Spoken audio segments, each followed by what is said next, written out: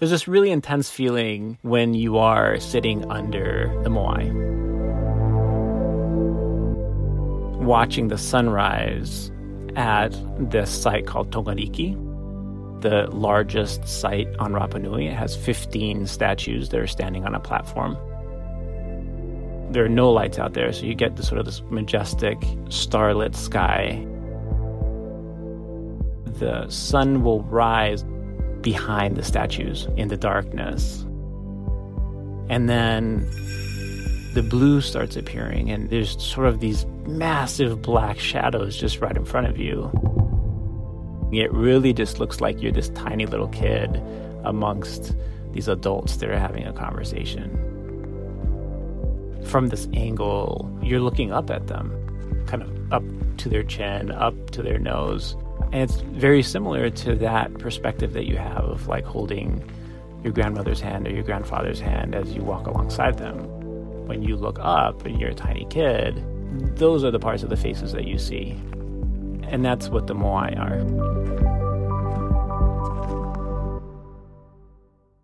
Stolen land! Give it back! Stolen culture! Give it back!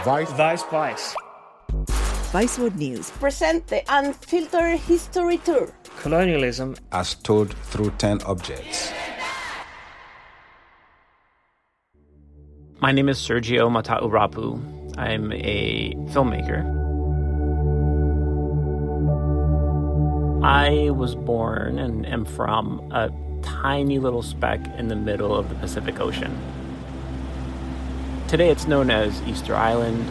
We, as a native people, call it Rapa Nui. It is about a 5-hour plane flight from Santiago, Chile. It's 5 hours from Papeete in Tahiti. Growing up, I could always identify it because they would put the legend to a map, sometimes right next to it, if not right on top of it. Like, that's how insignificant we were to map makers, right? We as Rapa Nui descend from Polynesians. So a long time ago, between 1800 AD and 1200, my ancestors landed on this tiny little island and settled it. We are descendants of the ancient statue carvers that built all of these statues. You know, oftentimes there's a narrative that it's a mystery of who built them and why, and honestly, we know that stuff. My ancestors made them. What we found when we arrived to Rapa Nui, we found rocks. Many rocks. There are plenty till today. Yorana Korua, my name is Tarita Rapu. I'm a descendant of Hoa Hakananai'a Moai. And when they start to develop, my ancestors start to develop, they start to increase and develop the construction of huge moais, or living faces, as we call it here. The traditional name is Aringa Ora o Te Tupuna, which translates to the living face of our ancestors. We have more than 900 moais. If you go out from this room, you're going to find a moai like 20 meters away from you. The moai are pretty massive. 3 meters to 10 meters to 21 meters. And they then sit on top of a platform. Go outside, look at a 3-story building, and that's kind of how big they are. You know, the reverence of the moai continues to be an important part of Rapa Nui culture today. People spend time in front of them. People regard them as ancestors. We respect them. We get really pissed off when tourists climb up on the platforms or try and carve their names into them, which has happened, unfortunately. For us, it's not just a well-carved rock. It is a living ancestor, living.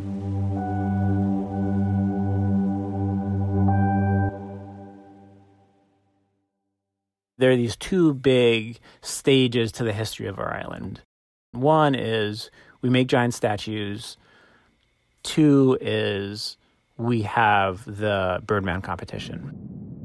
In the south side, you're going to find one volcano, which name is Rano Raraku. In this volcano, We built an entire village. In that place, you have a house. Inside, you could find the moai Hoa Hakananai'a. So this moai was key to the Birdman ceremony. It was this yearly festival, essentially where each clan of the island sent one, I would say, champion or warrior. And it was this massive triathlon, which involved these warriors climbing down a huge cliff face, I would say probably around 500 feet, down into deep, dark waters, shark-infested waters. And then they have to swim out to these little islands that we have. They get to these islands and they're trying to find the egg of the manutara bird, the sooty tern. You swim out there, you find an egg, you swim back, climb back up the cliff face. The tribe, to get the first egg, they get the power, the political power, to rule the island for an entire year to the next competition.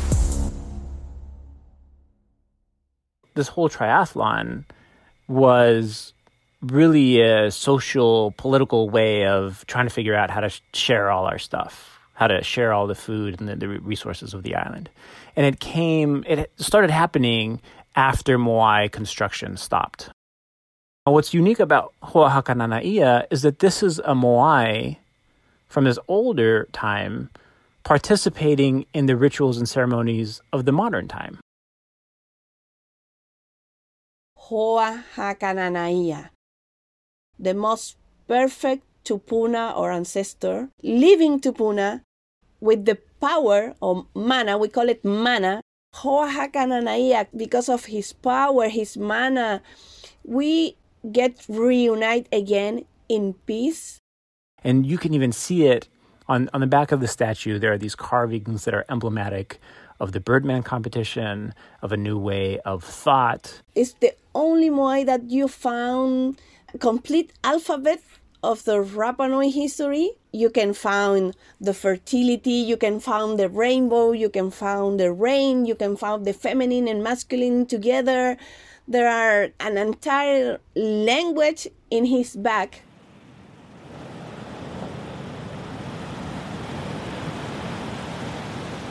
The West made contact with Rapa Nui in 1722. Basically a Dutch explorer that was sailing around the Pacific and happened to bump into our island on Easter Sunday.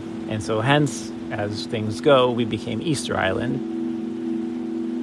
A few years later, in 1774, the British explorer James Cook actually arrives. But really, the point of Hoa Hakananai'a is this statue was taken off of the island in 1868 by some other British explorers from the ceremonial site of Orongo.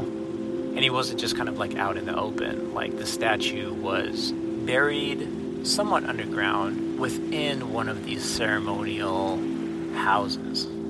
So, in fact, the crew of the British vessel had to take apart the house in order to remove this statue. And now, this very important statue is on display in a museum thousands of miles away from the people who actually used it and carved it. I would say the saddest part of it all is that very few Rapa Nui have actually been able to see him. I get to this position of governor of Rapa Nui. I was leading the cultural campaign to ask the British Museum authorities to have the Hoa Hakananai'a moai back. We asked to the Chilean government to help us politically to be heard at the British Museum, to make contact with the authorities. We arrived to the museum the 20th of November 2018. In the morning, they give us a special time to meet Hoa Hakananai'a. We get to the museum. We didn't went no other place. We don't want to go to visit no castle, no another monument. We get to to England, we close our eyes, slept, and in the morning we just open it to see Hoa Hakananai'a. The emotion we've let it come out in that moment. When I saw him, I could feel it. And I started to sing an old song, which is a song for tupunas who are away. Start to Bananga to talk to him and said, Moe maira, koe te rangatira e, haere mai, matou rangatira e, Rapa Nui e. In the most recent years, there's been kind of a resurgence culturally for many groups of Rapa Nui to ask for our artifacts back. We invite the authorities of the museum to come and visit Rapa Nui and see Rapa Nui people, Rapa Nui children, how the Rapa Nui children compose and made songs for Hoa Hakananai'a, how they draw in the school Hoa Hakananai'a, how they dream about Hoa Hakananai'a. And we start to work in this memorandum of understanding, which includes 3 points. 1 point, it is we can send some young Rapa Nui students to be prepared in curatorial or things like that at the British Museum. The second point is we can exchange artistic activities from England to Rapa Nui and Rapa Nui to England. And the third, the Rapa Nui people can carve a special moai just for the people of London to be the ambassador. That's the 3 main points of the memorandum of understanding that we are waiting to have. Nearly. Sooner than later.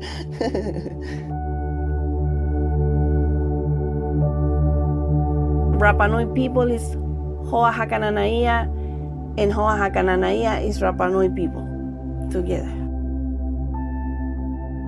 Rapa Nui history isn't completely clear. And that has to do a lot with the fact that soon after contact with the West, a lot of our population experienced things that, really other native populations experience. There were a bunch of introduced diseases that came in. There were slave raids that happened on our island. Our community was decimated. People were either enslaved or died down to about 111 people. Traditionally, we would pass down our history orally, right? We were an oral culture. And then now all of a sudden, you have this short period of time when a massive amount of people either die or get taken, and that chain of information just gets cut off. I think of a cousin of mine. He was an amazing carver. He would make sort of wooden replicas of a lot of, important objects of our culture. He learned that I lived in the U.S. and kind of all of this stuff. And he said, hey, can you get me a copy of this book by Thor Heyerdahl that has some photos of some of these objects? I'd really love to carve them. Immediately I said yes, but there was this sinking feeling of here is a master carver on Rapa Nui who wants to learn about his past by physically creating these objects that his ancestors carved. It's not even that he can just go to a museum and see it. He needs to ask for a photo book that is out of print of some other white guy that took pictures of it in order to create the thing. In simple words, Rapa Nui have the body, but yous have the soul.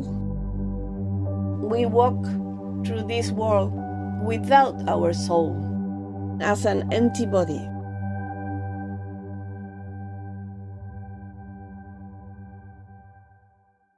E moi ko iri mai era tera a hakama e ha di tau a ringa e na ko te tau o ia ko e Hoa Hakananai'a e hai ma e a ko e tarai ai hai kare to umata i angai hai hani hani tu pukau i hakama o ai Mamaro ako i runga i mai te ahu, moha pa o mai ko ia mātou e, moho koru atu ia ko e te moa ie. When you get access to the museum, if you make him hear this song, please, it will be appreciated so he could feel warm again.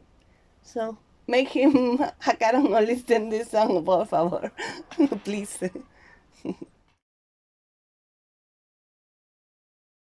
This podcast was produced by Jesse Lawson with research from Marta Vanderwolf. This episode features original singing from Tarita Rapu and sounds from BP or Not BP. The Unfiltered History Tour is a Vice World News production.